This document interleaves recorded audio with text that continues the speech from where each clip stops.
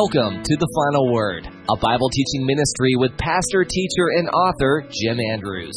The Final Word is grounded on the invincible conviction that what the Bible teaches, God teaches, and that is the last word. On this program, truth still matters. The Bible is in, Babel is out.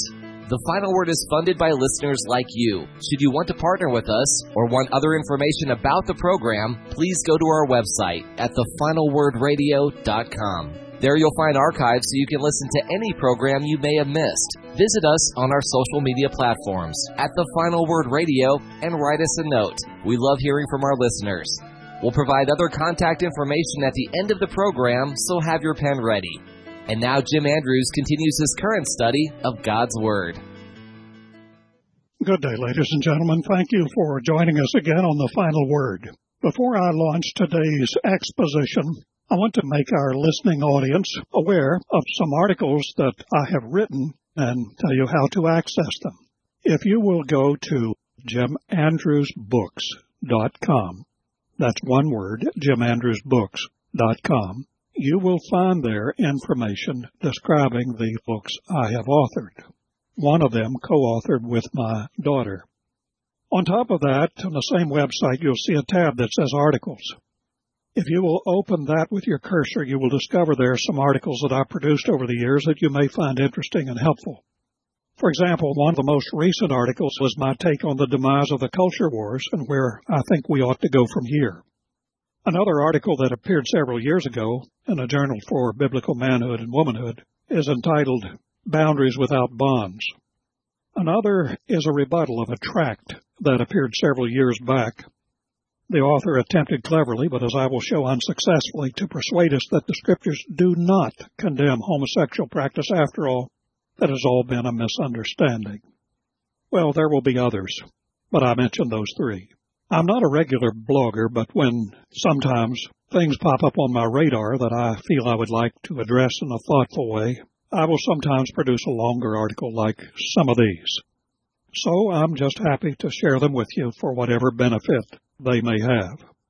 We continue our exposition of the book of Hebrews. We've come now to Hebrews chapter 5. We discussed the first 4 verses in our last exposition. We will review and pick up in verse 5. Some of these Hebrew Christians have been looking back.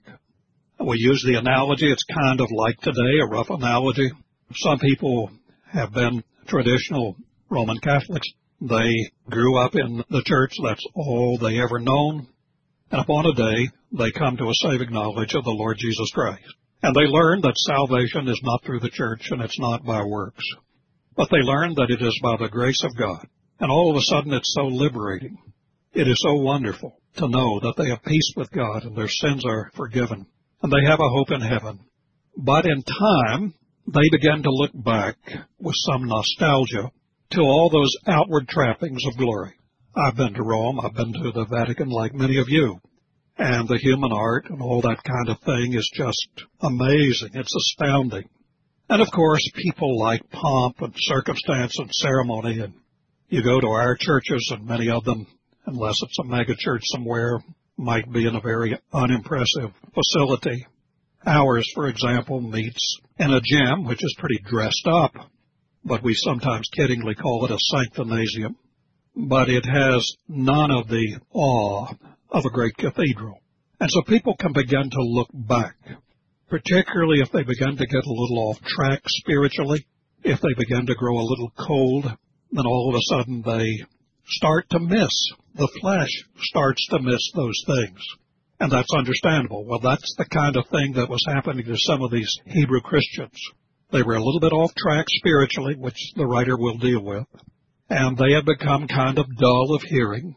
They had suffered some persecution, and they were probably missing their families from whom they had been cut off. And so they were having some second thoughts. The author is convinced they're not going to go there. He will tell us later. But the Word of God is unsparing. God knows how to create what He commands. He knows how to promote what He prescribes. And so He causes His servants to come along and to speak to these people as if they were already falling away, though He's convinced they won't, in order to warn them of the jeopardy of heading where they seem on the face of it to be heading. And he's been trying to show them from the end of chapter 4 into chapter 5 that we have, compared to the Jewish high priest of the Aaronic order, we have a great high priest, not one on earth, but one that has passed into the heavens. We have a high priest to whom the order of Aaron cannot compare. And so he continues in chapter 5. He reviews the office work of the earthly high priest in the old Jewish economy for a comparison. He says in verse 1, "For every high priest taken from among men is appointed in behalf of men and things pertaining to God, in order," this is the priest's work, "in order to offer both gifts and ritual sacrifices for sin." Now, they knew all that. They would agree with all that. Everybody would. Their service was to stand in on behalf of ordinary people as official mediators before God. Their business was to offer voluntary gifts and various prescribed ritual sacrifices as directed by Old Testament law. Why did the people need a mediator or a middleman? Well, the lesson in this Old Testament religious arrangement was to make worshipers conscious of the fact, it was as part of the pedagogy, to make them conscious of the fact that God is holy, that they in themselves are defiled in His sight, and this defilement needed removal before they could approach God and find acceptance with Him. We are told later that without the shedding of blood, this was the lesson of the Old Testament ritual system, there is no remission of sins. And without the remission of sins, there is absolutely no approach for a man to a holy God. Only then are our gifts acceptable to God. Otherwise, both they, our gifts, and we are defiled. In verse 2, he gets this point across. The priest can deal gently with the ignorant and the misguided. Here's why: he himself is also beset with weaknesses. Strictly and merely human high priests, such as those descended from Aaron, are competent to represent us ignorant and misguided worshipers gently. That's for the simple reason that the priests are in the same boat with the people. The high priests themselves are beset with weakness. They're human, merely human. They too are sinners, just as those for whom they mediate are sinners. So in verse 3, because of it, because he's beset by weakness, the human high priest, he's obligated to offer sacrifices for sins, as for the people, so for himself.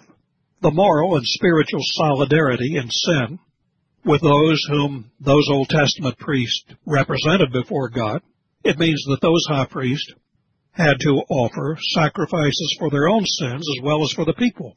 And in this respect, they were inferior to our Lord Jesus Christ.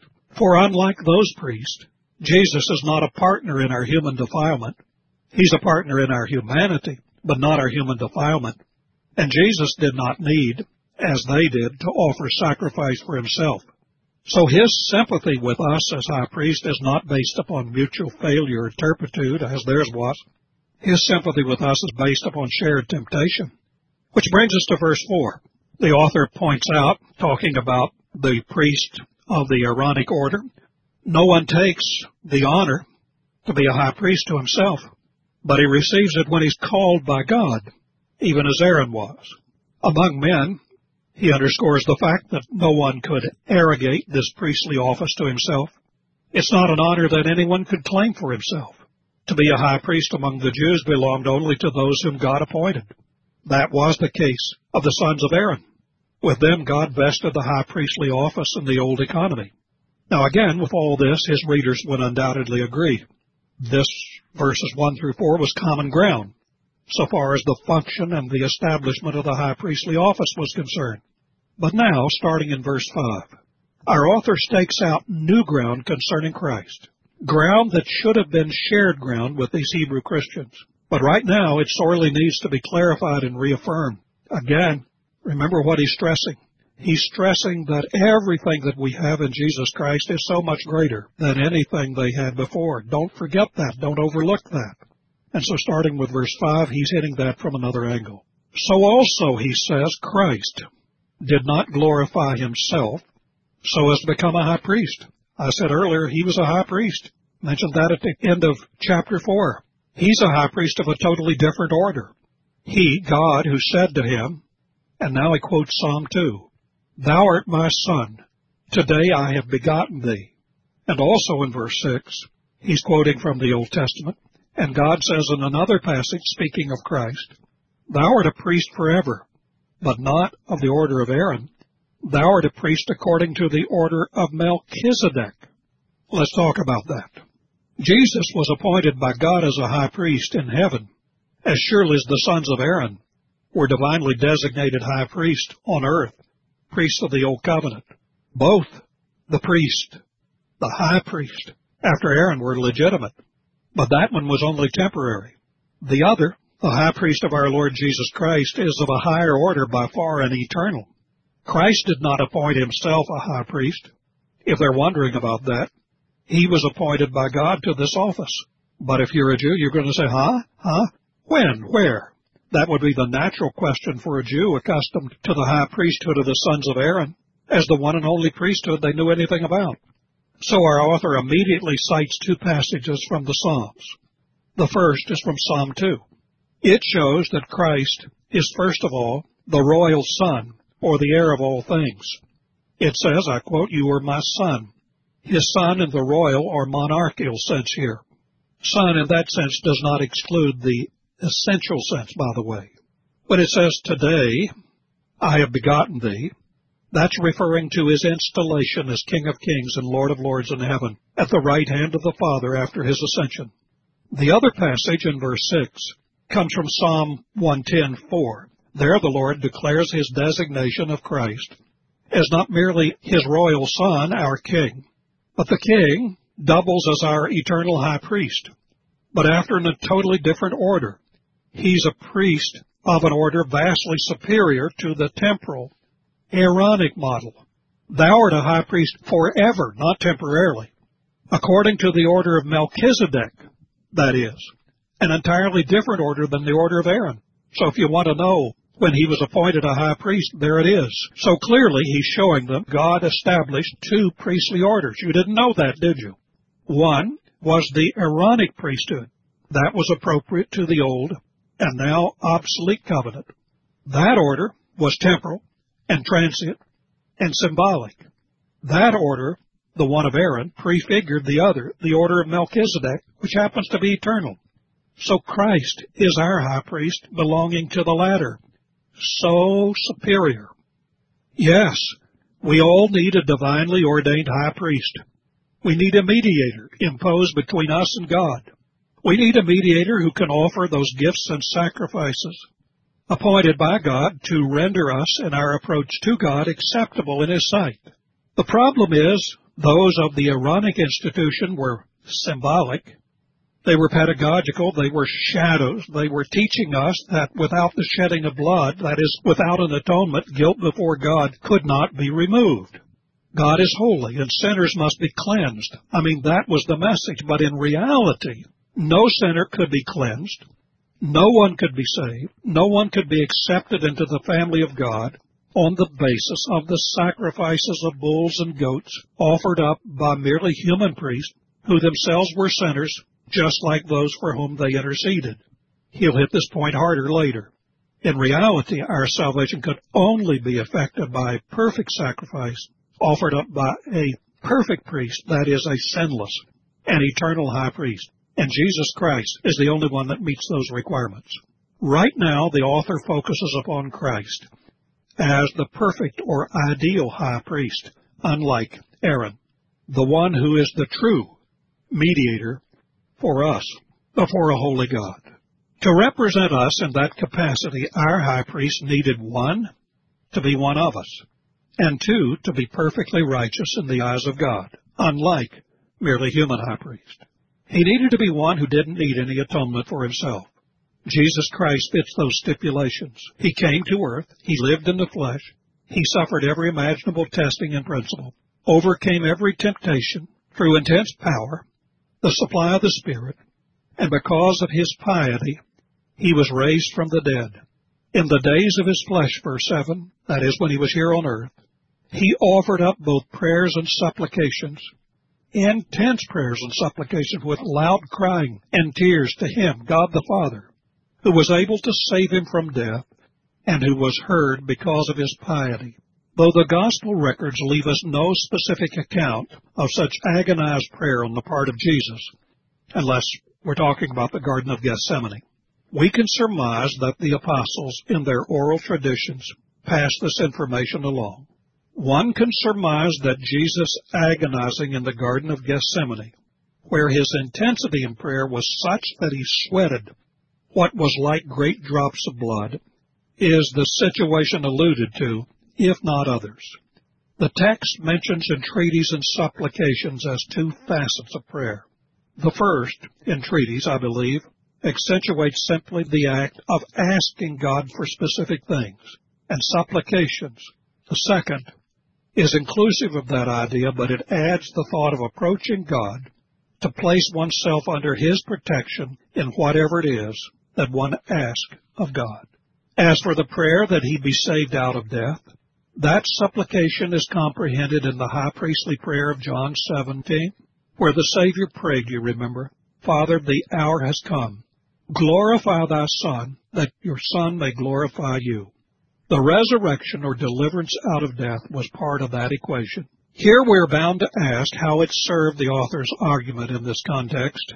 That is, what point is he trying to get across by adding that Jesus was heard because of his spotless piety or reverence? That he was heard, we know. So what does it add to his argument here? To add that it was his piety or reverential devotion that called forth God's response to be delivered from death. I think the answer is that it serves his argument in this way. It accentuates the righteousness of our high priest on the human side. He's been making a point of this. He is vastly superior to Aaron. There was no blemish in Christ, that death should have any claim on him. Remember, the wages of sin is death. Had Jesus been a sinner, or had he sinned, well, he himself would have needed a redeemer, and death would have held him. But he was heard by God when he faced the demands of the law, and he met them at the awful price by way of suffering. Though being a son in his essential being, he was not sheltered in any way in his humanity from suffering and temptation.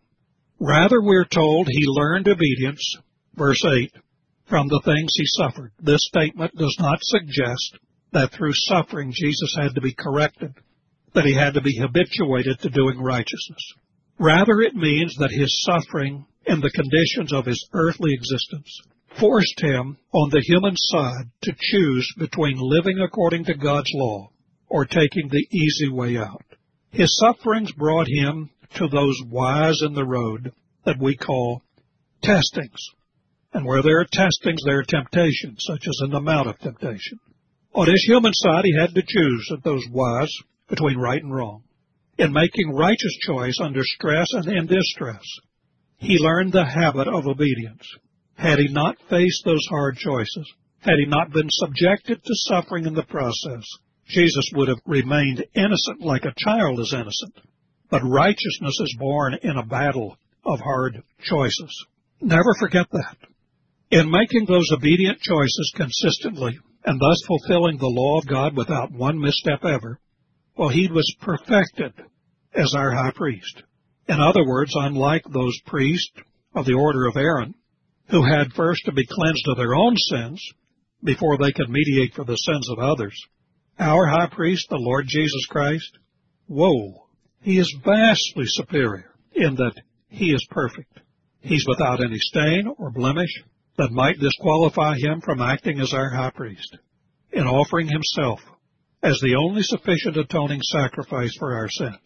So, verse 9, having been perfected, completed, squared up at all four corners, he became for all who obey him the source of eternal salvation. Could not happen under the priesthood of Aaron. He is the source of eternal salvation in the sense that he is both a sinless high priest who mediates between us and God. And because his office as our high priest combines with self-sacrifice as an all-sufficient offering for our sins, he's able to save us. Therefore, because as our mediator he lives forever, because his atoning sacrifice endures forever, because it never loses its value, he is the source of salvation that is forever, eternal. What could be more secure than that? That's why we are secure in Him. What Jesus won for us who trust in Him is not a provisional or conditional salvation. But note carefully, it is an eternal salvation. Here we're talking about the eternal security of the believer. It's not a come-and-go salvation, depending on how you or I are behaving at any given time. It's not as if our safety in Christ is based on our good works or performance, but it is based upon His office and His offering of Himself as our high priest. Never forget that, dear friends. You don't need a priest. You don't need a pope. You need Jesus. You don't need anybody else. That said, do take note of this. The language defines those for whom Jesus is the source of eternal salvation as those who obey Him. Obey, follow, are subject to. That's what the Greek verb means. We would have expected who believe or trust in Him. Now, folks, the terms of salvation have not changed in the book of Hebrews, but our writer has made it plain earlier. We went over that, chapter 3, beginning of chapter 4. He's made it plain that responsiveness to the will of God is just the flip side of faith or trust. We see this clearly to remind you in chapter 3, verses 18 and 19, in chapter 4, verses 2, 6, and 11. So many professing Christians do not get that linkage at all. Many just go merrily along, presumptuously feeling all safe and all secure in Christ, because they've made some kind of magical profession with their lips. And they get these warm fuzzies all over their hearts toward Christ. But frankly, their feet and their hands don't really follow. Friends, listen to me. Faith follows Christ.